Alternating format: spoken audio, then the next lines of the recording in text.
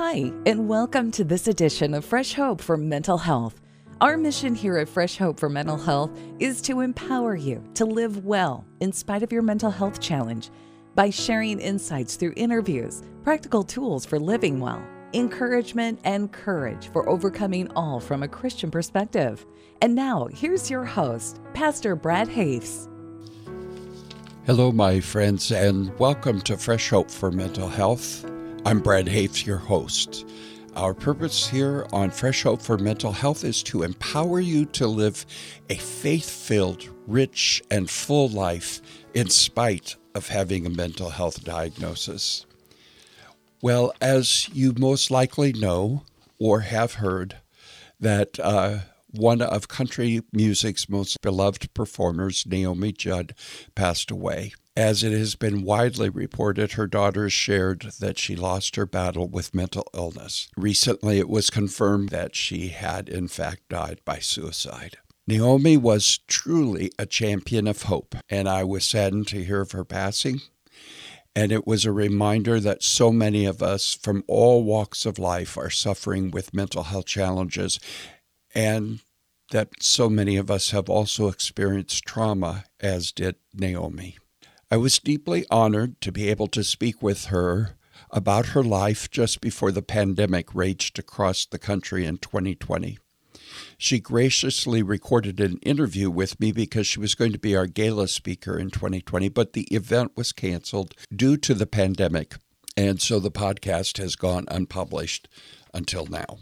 We are choosing to release this interview now not to capitalize on this heartbreaking incident, but rather to honor Naomi and help make people aware that no matter who you are, mental illness and trauma can affect you. There is help and there is healing for it. If you are struggling, and especially with suicidal ideation or suicidal plans or thinking, I want to challenge you to seek the help you need and get involved in a support group like Fresh Hope. It can make a world of difference. And if you need help right now, call the National Suicide Prevention Hotline. Just stop even listening to the podcast and call them right now. My heart goes out and my prayers go out to Naomi's entire family, especially to her two daughters, Winona and Ashley. Please note, this interview was recorded, I believe, in the late part of February of 2020 or the early part of March that year. And I'm releasing the entirety of the interview as it was recorded. Here I am now with Naomi Judd. Well, I can't wait for us to actually get into what we're here to do today, and that is to talk to Naomi Judd about her journey through depression and anxiety. And I'm so glad that you're joining us today. Thank you so much for being with us, Naomi. Well, we're all in this together. I know that one out of every four of us has a mental illness issues, so... Yes, and then another fourth are dealing with those of us who have the mental health struggles. I always tell pastors at least 50% of your church is dealing with this. It's a very real thing, isn't it? Unfortunately, it is. I think, isn't it like 40 million? Yeah, I think even... people in America have depression. Yep. And then 48 million something have some kind of diagnosable mental health issue. I've heard it said that 80% of the American population will suffer at least one bout with clinical depression at one point or another in their life. So, absolutely. I'd love to just start by asking you, tell us about your journey. You have your book, River of Time. Mm-hmm. And in that book, you really lay out the details of the journey. And we want to encourage our listeners to grab a hold of a copy of that from Amazon.com, or I'm sure it's sold all over the place. Tell me about the journey. I think it actually began when I was about 3.5. I was actually molested by my uncle. And that was my very first memory. I actually remember it at 3.5. Mm-hmm. And I didn't even tell my mother because I knew even at that early age that I couldn't trust her. She had just had a very hard scrabble life, bless her heart, and she never knew how to to give what she didn't have herself. But anyway, I would play piano at church then. I loved Sunday school and church. I was there every Sunday as a world. And I was a town good girl. I made straight A's. I kept my room clean. Yes, ma'am, no, sir. Never got spanked. I was a very happy, outgoing child until the night before my senior year of high school. My little brother, Brian, there were 6 of us. My little brother, Brian, had a lump on his shoulder. And at the supper table, I noticed it, and Mom went in immediately and called the family doctor. And the next night, Daddy had a gas station. He had a little tiny Judd's gas station, just a couple blocks away from our house, actually. I could walk to everywhere I went in our town. The movie theater, the Christ Church, the Baptist church, everywhere I ever went. Mm-hmm. But so I was left alone because Mom and Dad had to take their life savings out from underneath their mattress. And I watched them do that. And then they took the mattress and put it in the back of our beat-up family station wagon. And they sped off into the night to go to another state to look for a doctor for my little brother that had cancer, reticular cell sarcoma. So I was left alone that year. It's 1963. I want to hold your Beatles. I want to hold your hand. All that. There's something wrong with my throat, and I've had this for a day or two, so you'll have to excuse me. No problem. I was left alone to raise the kids, to raise the family, while Mom and Dad took Brian to the hospital. And during that year, that night, actually, that they left, night before senior year of high school, the captain of the football team came by, and I was date raped. Oh, my. First time, and I got pregnant. So during that year of 1963, I'm in school. I'm still taking piano lessons. I'm trying to cook and clean for a big house and the kids. And little Brian died at 17. Mommy and Daddy got a divorce. Daddy walked out on us for a girl my age, and I gave birth to Juana Ellen Jetta on graduation night. So that was the first part of my journey, and that's when I realized that there is no security. You have to realize security comes from within. Mm-hmm. You have to have self-knowledge. You have to realize that it's not what happens, it's what you do with it. Right. After that, I had Winona on graduation night, 1964, and you can read in the book how it started on, but I've been through some pretty tough times. Yes. Yeah, you've had a lot of trauma in your life. One of the things that I've come to believe is I do a lot of work in our county jail, and a lot of those folks have had a lot of trauma. A lot of people in all of our Fresh Hope groups and all of the across the United States that we have, people have trauma. And when you have trauma, it affects your brain chemistry.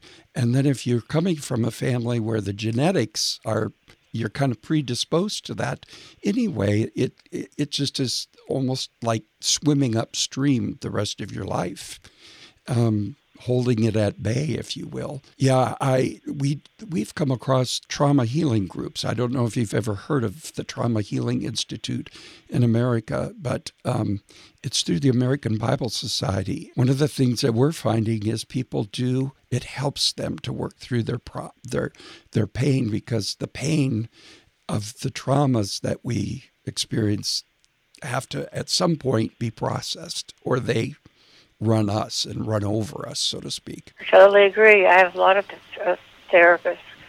One of the things I learned while I was going through all my problems, while I was in, flash forward to 1972, I was living in Hollywood and didn't have a husband, had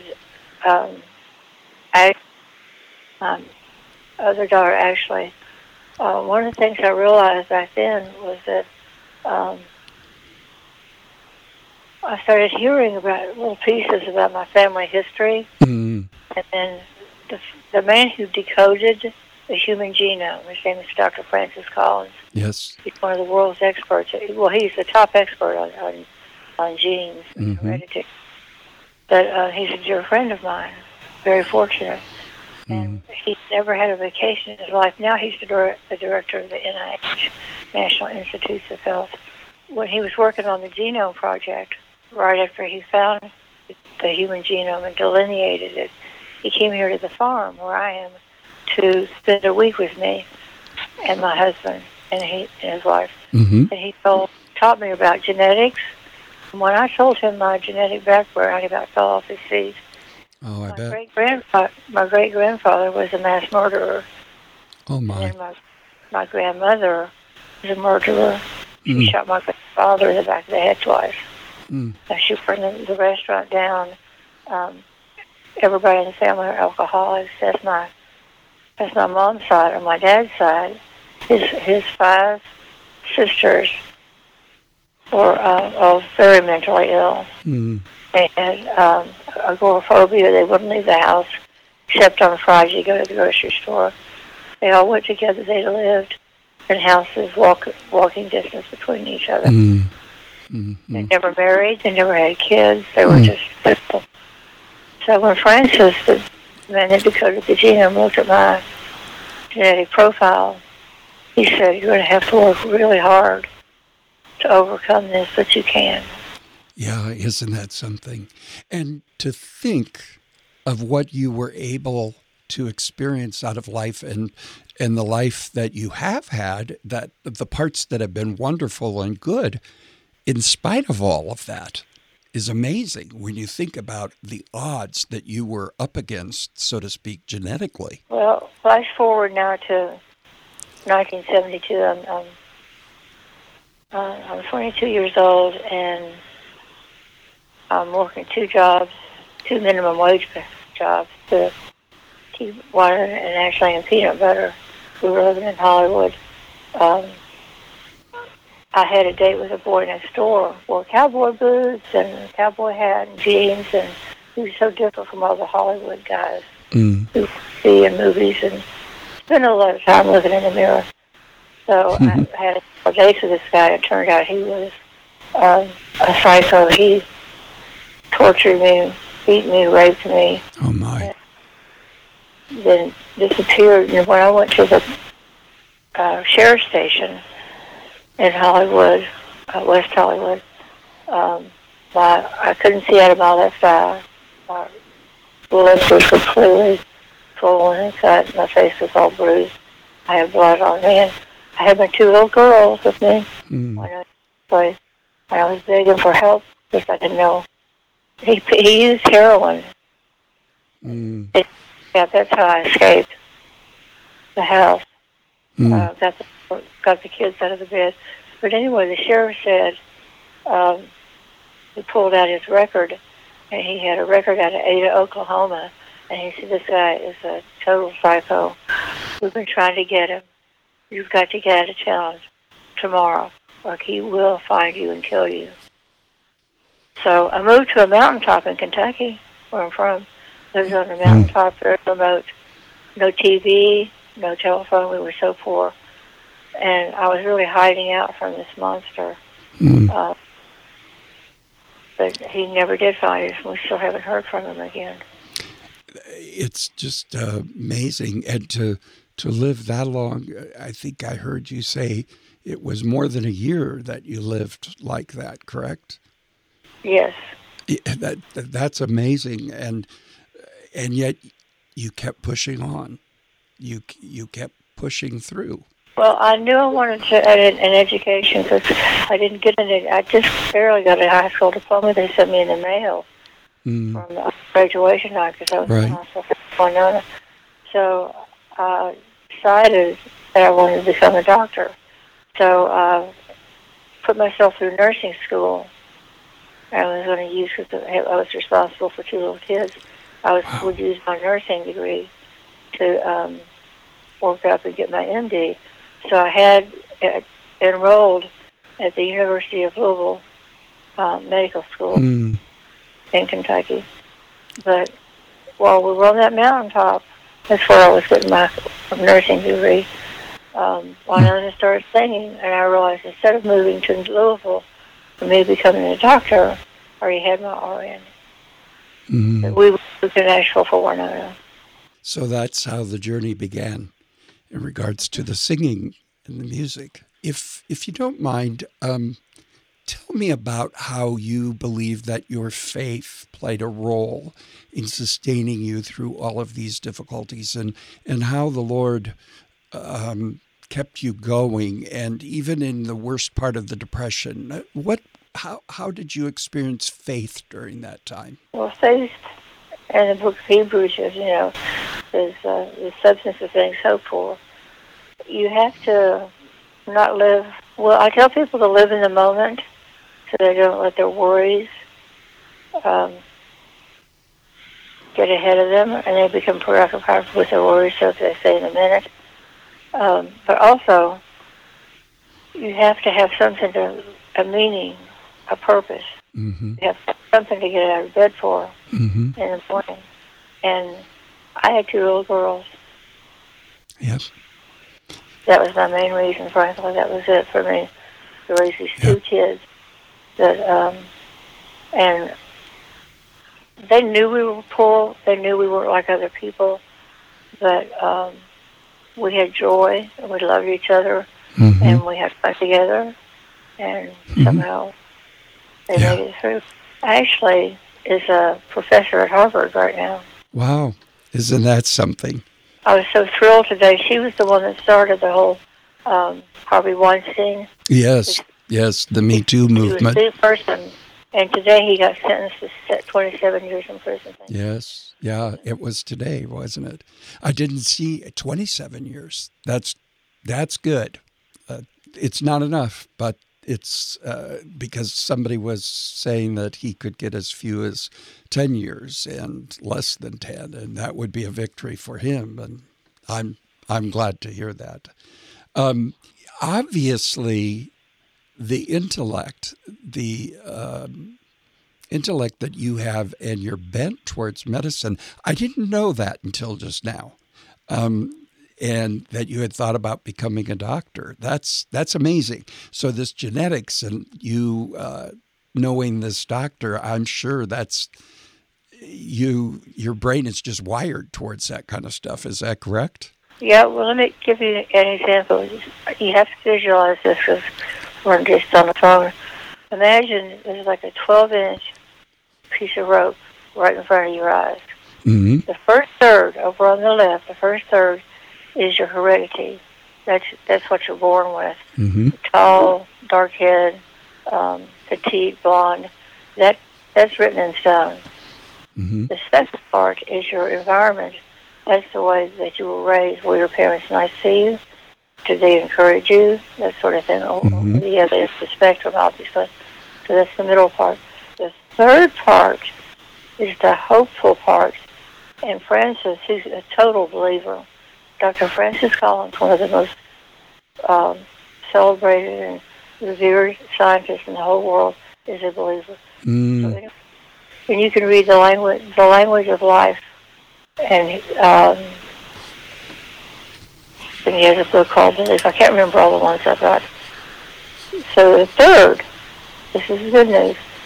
The third part, last part of the genetic self-arrangement is having choices.